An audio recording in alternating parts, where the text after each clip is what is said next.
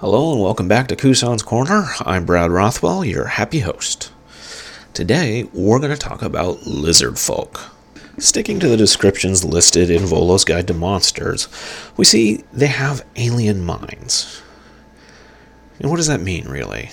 They giant bulbous heads? No, they're lizardfolk. They look like lizards. They think like lizards. The writers of this book made them kind of alpha apex predators. And so, emotions aren't necessarily something they feel, but something they assign to other creatures. A rampaging ogre is not something I fear as a lizard folk. They are something that is fearsome. An attractive mate doesn't make me feel amorous. They are something that can give me pleasure. Make sense? I hope so. And because of this, their emotions are tightly controlled.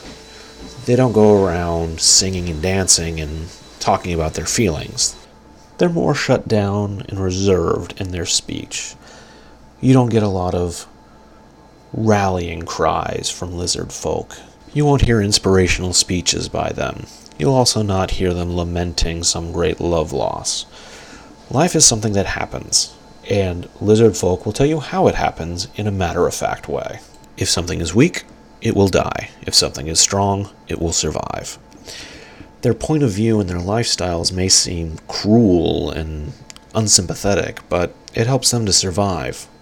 So that's why you're not going to get a lot of sympathy from a lizard folk. When looking at their personalities, on page 112 of Volo's Guide to Monsters, we have some personality quirks available for a lizard folk. The first one I like. You hate waste and see no reason not to scavenge fallen enemies. Fingers are tasty and portable. You're an omnivore. You eat everything. There's no reason not to take that guy's hand with you if he's not going to use it anymore. Being dead, it serves you as food. It helps you to survive. Number 2 is a little gimmicky. You sleep best while mostly submerged in water. There are certain races, I'm specifically thinking of the grung, that if they're not immersed in water at least once a day, they start taking exhaustion. When we get into the lizard folk traits, you're going to see that that's not the case with them. Number 5 I like a lot. You have learned to laugh. You use this talent in response to all emotional situations to better fit in with your comrades. I am completely thinking of Drax from Guardians of the Galaxy. Oh, laughter in response to emotion. I know what emotions are now. I don't know that there are different emotions that call for different responses, so anytime a human is emotional, I'm going to laugh.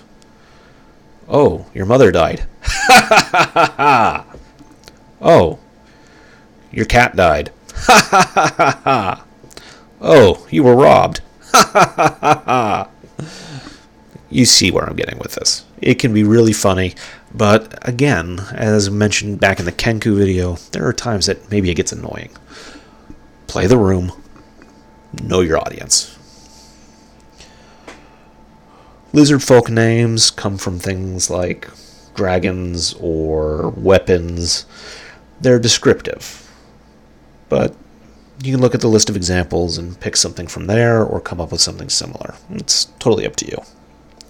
Now let's dig into the traits. Ability score increase. Your constitution score increases by 2, and your wisdom score increases by 1. Age. Lizard folk reach maturity around age 14 and rarely live longer than 60 years.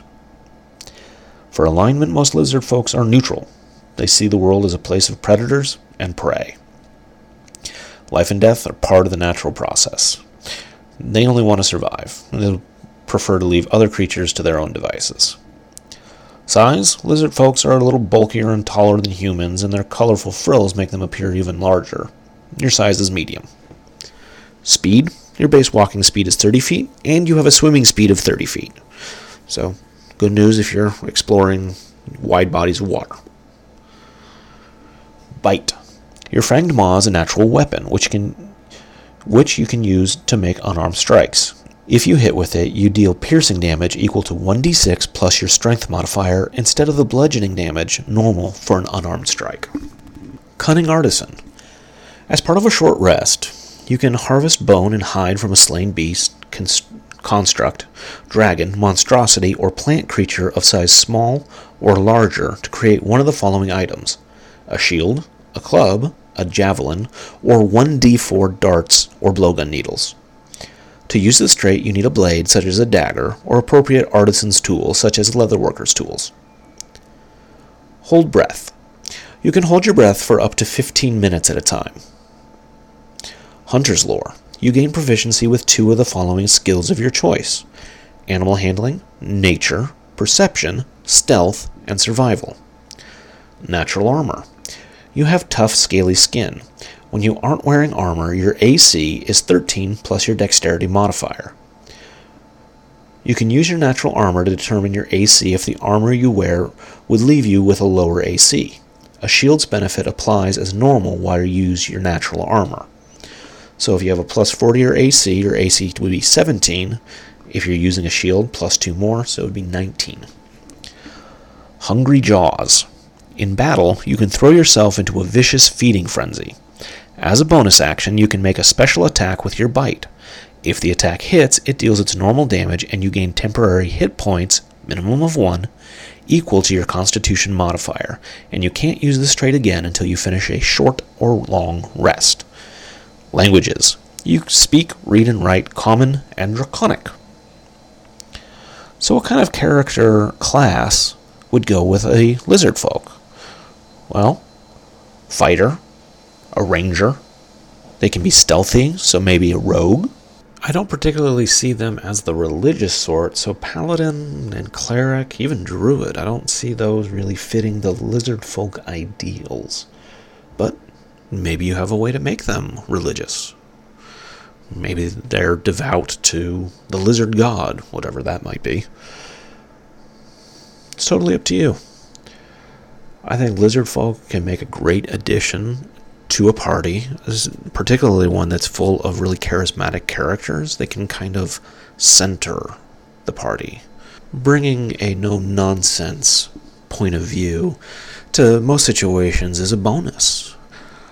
They'll give you an analytical look instead of an emotional look, and there are times that will really mean the difference between success and failure.